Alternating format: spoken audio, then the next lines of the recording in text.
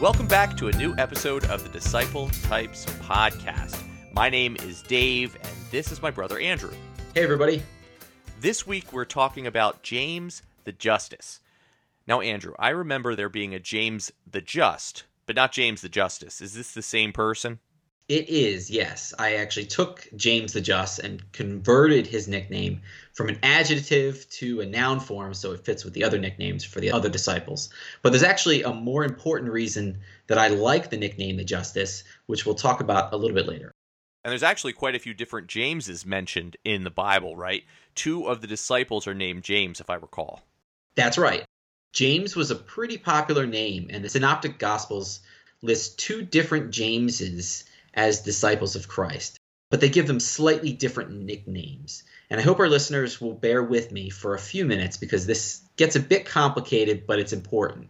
So the first James mentioned is James, the son of Zebedee, who was John's brother and one half of the Sons of Thunder duo, if you remember back to the John episode. Mm-hmm. And that is a different James than James the Justice, who we'll be talking about today. Okay. We'll talk about John's brother in the next episode, actually. But for this time, we're talking about James, the son of Alphaeus, who is the other James listed in the Synoptic Gospels. But the Gospels really tell us almost nothing about James, son of Alphaeus. So that sent me down a bit of a rabbit hole trying to learn about who this guy was. And what you realize is that the New Testament actually mentions at least 5 other people named James. Wow. Who may or may not have been one of the original disciples.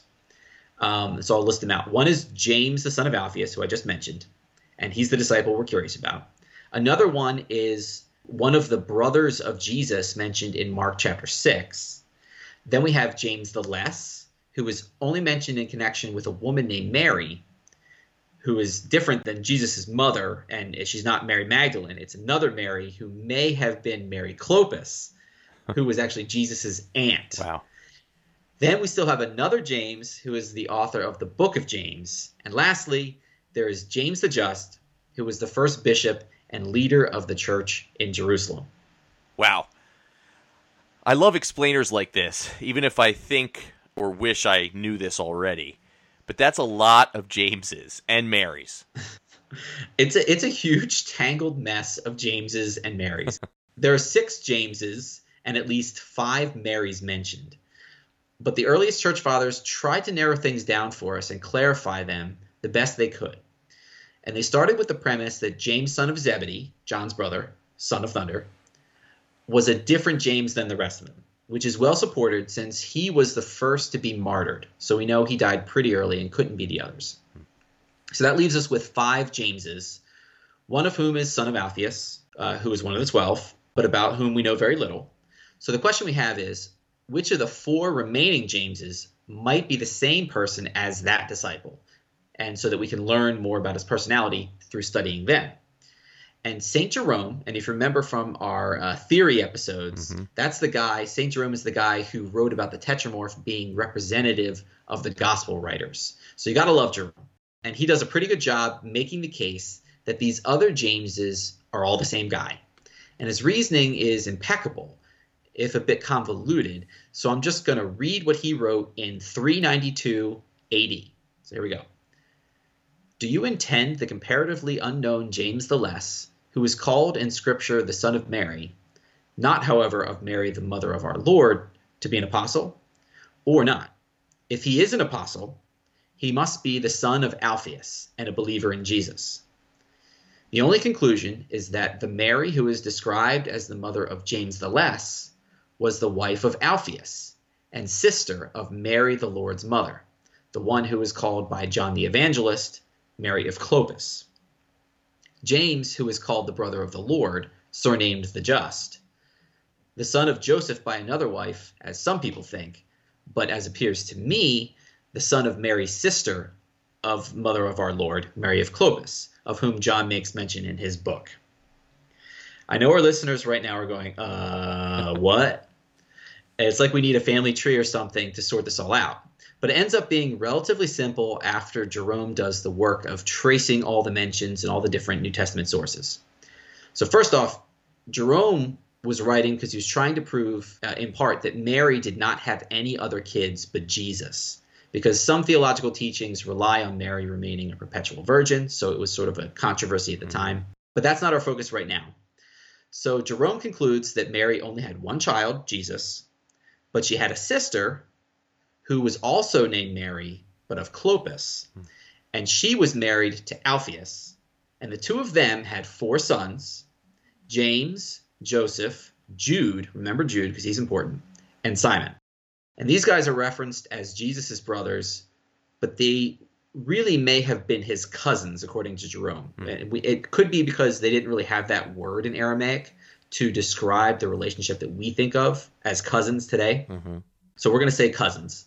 And then we have Paul, who also references James the Just, who was the bishop of Jerusalem. And he says that he was the brother of Jesus. In Galatians chapter 1, verses 18 and 19 says, "Then after 3 years, I went up to Jerusalem to see Peter and remained with him 15 days.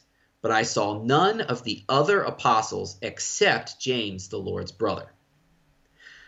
So the fact that Paul says none of the other apostles except James indicates that James, the disciple, who is the son of Alphaeus, is James the Just, and that James the Just is Jesus' so-called brother or cousin. Lastly, we have James, the author of the book of James, who is identified by Jude, who is the author of the book of Jude, as Jude's brother. We remember Jude is also one of Jesus' brothers, so we can infer that these 2 books were written by 2 of Jesus' brothers, who were both also apostles, Jude Thaddeus and James. And Jude Thaddeus is listed as one of the 12 disciples as well. Wow. Just wow. I don't even know. Yeah, it's totally crazy. But there are 2 good reasons why I went through that whole thing. One is that I want our listeners to know that I'm not just making stuff up about a guy we know very little about. I've done the homework, so you don't have to. And all of this is available to research on your own if our listeners are so inclined to do so. I'll put some links in the show notes that can lead you to some sources. But more importantly, I wanted to give a real-life example of a complex logical deduction, because James's primary aspect is reason, and this is the exact kind of thing he would love to have a debate about. If we remember back to the Philip episode where I talked about inductive reasoning, where Philip is the master of inductive reasoning, James is the master of deductive reasoning, where you take some premises and you narrow it down, deduct, to come to a conclusion. So that's what's happening with all these 5 or 6 different Jameses. We're making logical deductions to figure out who is who. So I'd like to think that if James was listening today, he'd be like, okay, but how did you draw that conclusion? Show your work. So in honor of James, I'm showing the work. And I just think it's really fitting that to understand James, you first have to go through this really complicated logic problem. It's fascinating to me to think that some of our listeners might be tempted, due to temperament, to zone out while you were talking, and others might be totally engaged and trying to think the whole thing through. Yes, I love that, how God made us all so different. And so hopefully this will be really engaging for everybody, but in particular, I would think James types who are listening are going to enjoy that. But in this case, we're really focusing on that aspect of reason. Right. So now that we've established that these Jameses are all the same person, what can we learn from them, him? How do you know his primary aspect was reason? That's a good question. The earliest mention we get of James, the brother of the Lord, is in reference to Jesus' brothers being skeptical of him. In John, it says, "So Jesus' brothers said to him, 'Leave here and go to Judea, so that your disciples there may see the works you are doing. For no one who wants to be known publicly acts in secret. Since you are doing these things, show yourself to the world.' For even his own brothers did not believe in him." So initially, James was not a disciple of Jesus. None of his brothers were. And he's basically saying, go somewhere else where people will buy what you're selling. You want to be a big shot? Take it to the big stage. So that's our first indication that James focused on reason as either his primary or secondary aspect. It's also an indication that he did not rely on experience. And we know this because he was witnessing these miracles done by his own cousin, and he still didn't believe. So we're looking at reason and tradition being James's aspects. Okay, I see. But which one was strongest in his personality? Is there enough evidence to make a supposition about that? Another good question. To answer that, we have to look at who James became over time versus how he started out. And the two best sources we have for that are the stories of his time as the Bishop of Jerusalem and his writing of the book of James. So we know that James did not start out as a believer or a disciple, but at some point he and his brother Jude became part of the 12 and followed Jesus. But they're only ever mentioned in the lists. We never actually learn anything about them personally, and they apparently never do or say anything particularly noteworthy while Jesus is on earth. But afterward, James just skyrockets in terms of his influence and clout in the fledgling Christian church. And part of that could be his blood relation to Jesus. People naturally looked at him as a knowing source. But we also see that James is respected for his wisdom. And we see that most clearly during the Council at Jerusalem that's recounted in Acts 15. And to remind our listeners, that's the council at which the church debates whether new Gentile Christian converts have to be circumcised to be saved, which was obviously a painful barrier for someone wanting to join the church. Yeah, I would say pretty painful. Circumcision was a pivotal part of the Jewish covenant with God going all the way back to Abraham. It was sort of this non-negotiable rite of passage. But you had all these Gentile converts who wanted to become Christians, and they were being told by the Pharisees that they had to be circumcised as adults, and it was turning a lot of potential Christians away. So Peter and Paul both stand up at this council, and they speak about how important it is to welcome Gentiles and that circumcision shouldn't be required. But after all these speeches, everyone looks to James for his judgment on the matter. So this is what Acts 15 says. When they finished, James spoke up. "Brothers," he said, "listen to me. Simon has described to us how God first intervened to choose a people for his name from the Gentiles. The words of the prophets are in agreement with this, as it is written. After this I will return and rebuild David's fallen tent. Its ruins I will rebuild, and I will restore it, that the rest of mankind may seek the Lord, even all the Gentiles who bear my name. Says the Lord who does these things, things known from long ago. It is my judgment, therefore, that we should not make it difficult for the Gentiles who are turning to God. Instead, we should write to them, telling them to abstain from food polluted by idols, from sexual immorality, from the meat of strangled animals, and from blood. For the law of Moses has been preached in every city from the earliest times, and is read in the synagogues on every Sabbath." So in this passage, we have a perfect look at the way James thinks. He first acknowledges what Simon Peter said, but he immediately checks it against the scripture, that is, tradition, by quoting the prophets. But it doesn't stop there. He then says this phrase, "It is my judgment, therefore." And this is key. James is making a judgment, a logical deduction from the premise of the scriptures. And when he says therefore, he's drawing a logical conclusion that we should not make it difficult for the Gentiles who are turning to God. And notice, this conclusion is not found in the letter of the law. I mean, if there was ever a founding tradition in Judaism, it's circumcision. But James is asserting that reason can interpret and alter even that important tradition. Yeah, it occurs to me that he's focusing on the spirit of the law rather than the letter of the law. Exactly.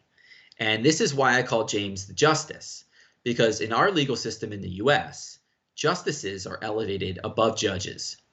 See, judges pass sentences on those who break the law, but justices make judgments and interpretations about the law itself. And that doesn't mean that James is throwing the law out entirely. He values the law very highly, so highly that he desires to see its spirit carried out justly. And he still says that we should advise them to follow all the other rules in the law. And this is why Paul calls James one of the pillars of the church, in addition to Peter and John, because James is a solid foundation for the church. See, early on, when the church really didn't have a form, when Jesus was still on earth, James didn't really take the spotlight.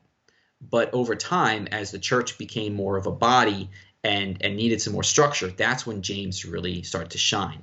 And frankly, by personality alone, James is a much more reliable rock for the church to be built upon than Peter or even John. But it's interesting because James is the exact opposite of Peter and John. And you often see these types becoming good friends as they balance each other out, like they did at the council, where Peter relays his experience and his revelation, and James then settles the issue by applying reason and tradition. So these three are very strong. They're a very strong team for the Jerusalem church. The dynamic between those three types that you just mentioned is so interesting to me. When we talked about John and Peter, we said that those types complement one another because their primary and secondary aspects are flipped, they're reversed. John's primary is revelation and his secondary is experience, whereas Peter's primary is experience and his secondary is revelation. One of my best friends is a Peter, and he tends to look to me to slow him down, and he often wants to hear my take on things, while I benefit most from his prodding to charge ahead and try new things. And then one of my other best friends is a James.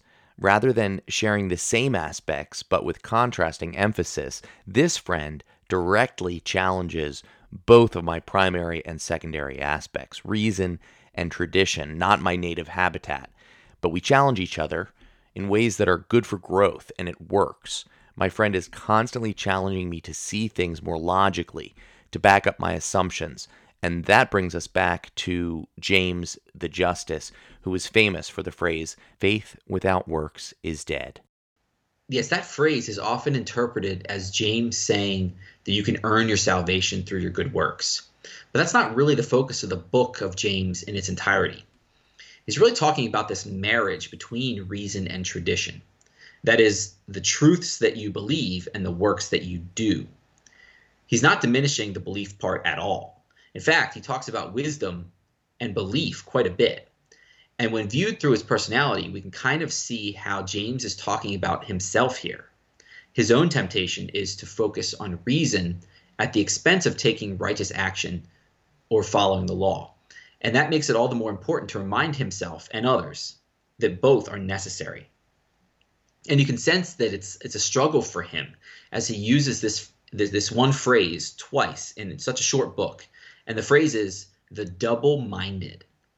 And the two times he mentions it, he says, purify your hearts, you double-minded. And another time he says, because the one who doubts is like a wave of the sea, blown and tossed by the wind. That person should not expect to receive anything from the Lord. Such a person is double-minded and unstable in all they do. So we get this vivid image of a person at war with his own thoughts. So his doubts from the very earliest days when his cousin Jesus was performing miracles are still dogging James. Yeah, I think they are. Because reason doesn't just give up once you accept Christ. It's constantly trying to figure things out, process new information, and discern the truth. And there's a lot of stuff in Christianity that just doesn't make obvious sense from a logical perspective. So it's a constant struggle for reason-oriented Christians. And for someone who relies on reason, it's very easy to let your intellect become a source of personal pride. You don't want to fall for the lie, and you want to be the one to figure it all out. But James recognizes this and has this great passage in his book.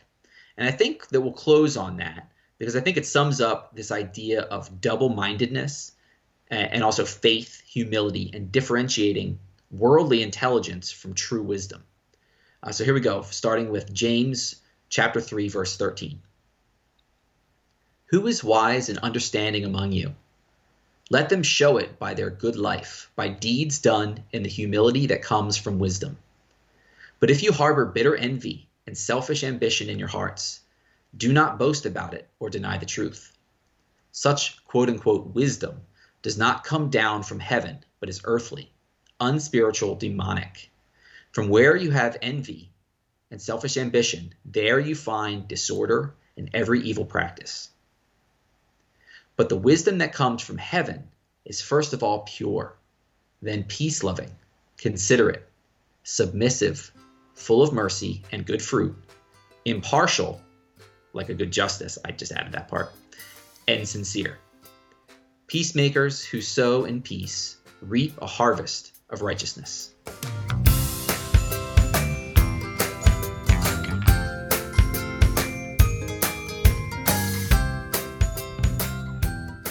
Thank you so much for listening. Andrew and I would be grateful if you'd like and subscribe.